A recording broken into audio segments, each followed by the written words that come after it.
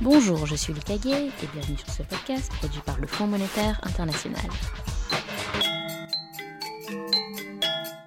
Ces dernières années, les variations du prix des matières premières ont des airs de montagnes russes. Elles montent à des niveaux records avant de retomber brutalement.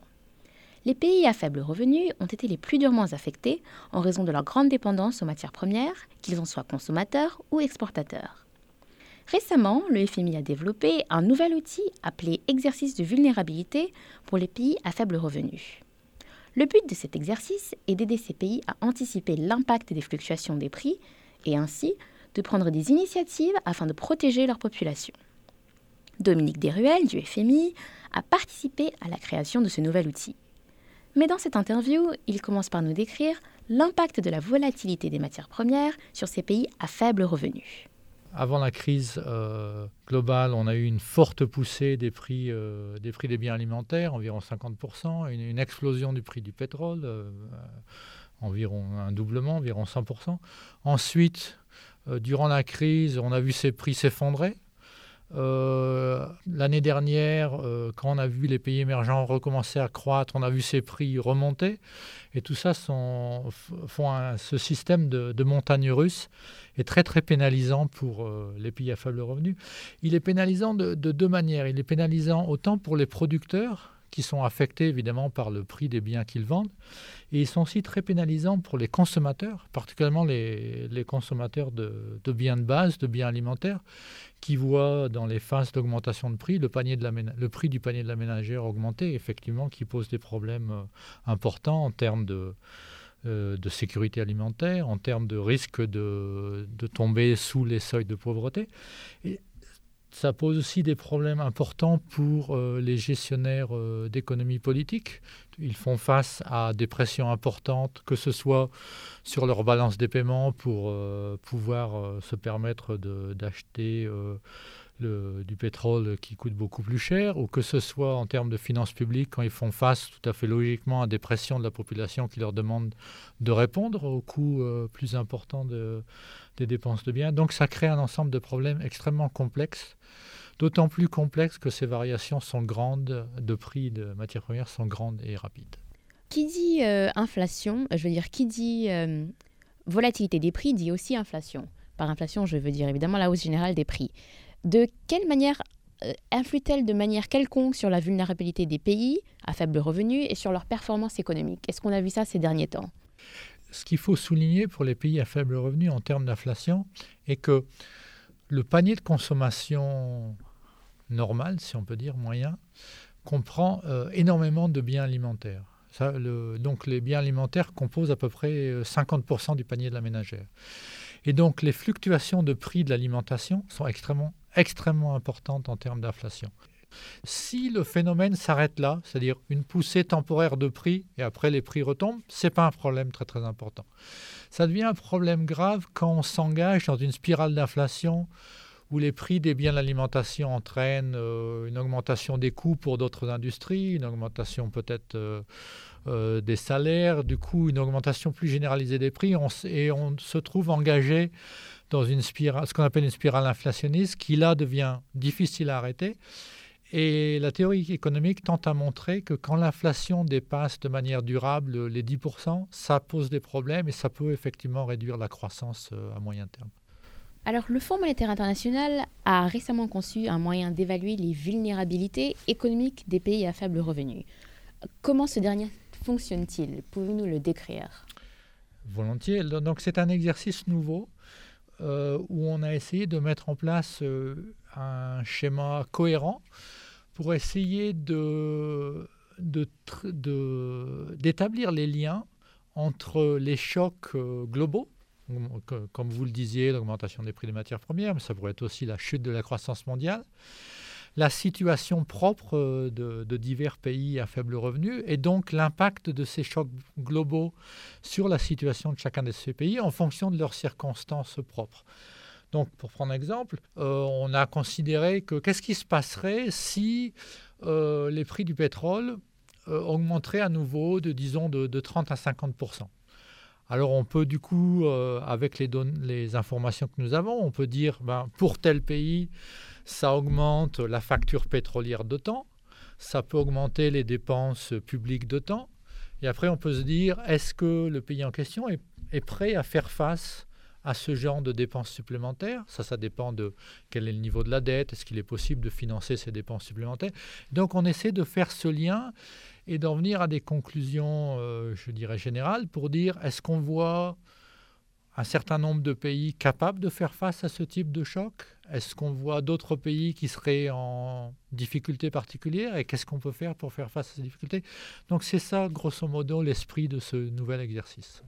Vous avez tout de suite parlé de conclusions. Alors, quelles sont certaines de ces trouvailles que cet exercice de vulnérabilité a démontré? Si vous voulez, l'exercice, donc on le fait pour la première fois et on va essayer évidemment de l'améliorer au cours du temps. Mais donc on a concentré cet exercice sur 2 types de chocs particuliers.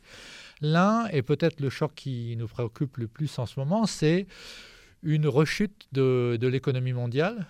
Et l'autre est plus une surchauffe et donc une remontée des prix des matières premières. Je crois que peut-être on peut tirer 2 conséquences majeures. Dans les 2 cas, pour ces 2 types de chocs, les pays à faible revenu sont très exposés à ces chocs. Donc la conséquence en termes par exemple, d'inflation pourrait être importante, la conséquence en termes de déficit public pourrait être importante, peut-être une augmentation des déficits publics de 1% du PIB, ce qui n'est pas négligeable, de manière peut-être plus concrète et plus dramatique. On estime par exemple que si ce choc extrême sur les prix des matières premières avait lieu, 30 millions de personnes supplémentaires pourraient tomber sous les seuils de pauvreté. Donc évidemment, on parle de choses importantes. Donc ça, c'est une première conclusion. La deuxième conclusion est que les pays à faible revenu sont peut-être un peu moins bien placés maintenant pour faire face à ce type de choc que la situation dans laquelle ils étaient en 2008 pour faire face à la crise mondiale. La raison est très simple et très logique, c'est qu'ils ont utilisé beaucoup de munitions qui étaient disponibles depuis 2008 pour d'abord faire face à la crise mondiale, ensuite à l'augmentation des prix des matières premières. Et donc maintenant, on arrive à une 3e vague de choc. Et effectivement, je dirais les combattants sont un peu fatigués et ils ont plus de mal à affronter ce genre de problème. Alors dans cette situation, comme vous l'avez décrite, qui est assez difficile puisqu'ils ont déjà utilisé énormément de munitions, que peuvent faire ces pays à faible revenu pour se protéger contre ces fluctuations économiques qui sont plutôt sévères? La réponse classique des économistes est de dire, ces prix sont fixés sur les marchés internationaux, il faut transmettre au marché domestique les prix internationaux, c'est-à-dire il faut que les consommateurs sur les marchés domestiques payent le vrai prix des biens en question. Et en même temps, évidemment, on veut protéger les populations les plus fragiles et donc on voudrait mettre en place des systèmes de protection qui permettent aux populations les plus fragiles de faire face à ce surcoût des prix de la consommation. Maintenant, il faut être raisonnable, il faut être pragmatique. C'est vrai que c'est une réponse qui est difficile à mettre en place pour beaucoup de pays à faible revenu. C'est particulièrement difficile parce que les systèmes de protection sociale sont évidemment nettement moins développés que dans les pays avancés ou même que dans certains pays émergents.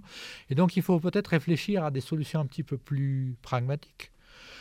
Qu'est-ce que peuvent être ces solutions plus pragmatiques? On peut mettre en place, par exemple, des subventions au prix des matières de base pour les produits qui sont consommés par les plus pauvres. Un exemple général est l'utilisation du kérosène pour les besoins de cuisine, par exemple, dans beaucoup de pays en voie de développement. Et par exemple, récemment, le Sénégal a mis en place une subvention sur ce type de produit.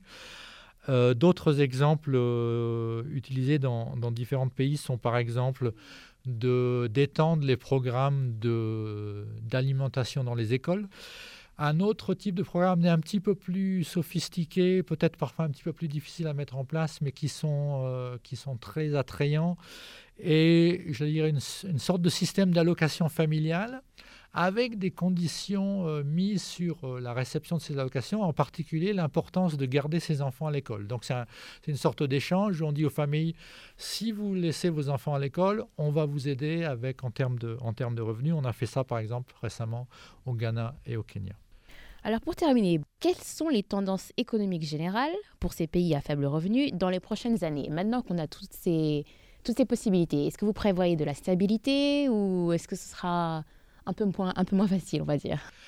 J'allais vous répondre de manière un petit peu personnelle. Je suis très optimiste. Optimiste parce qu'avant la crise mondiale, on a vu une longue période de croissance soutenue pour beaucoup de pays à faible revenu et en général en voie de développement qu'on n'avait pas vu depuis très très longtemps.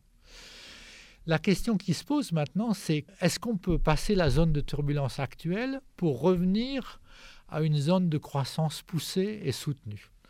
La première responsabilité est celle des grandes économies mondiales. Je crois qu'il y a vraiment une volonté générale pour dépasser les difficultés actuelles. Et je pense qu'on peut être confiant que si effectivement on réussit à dépasser ces difficultés auxquelles on fait face à court terme, on puisse effectivement revenir à une situation de croissance forte et soutenue pour les pays à faible revenu. Et pour en savoir plus sur ce sujet, connectez-vous au www.imf.org/les podcasts.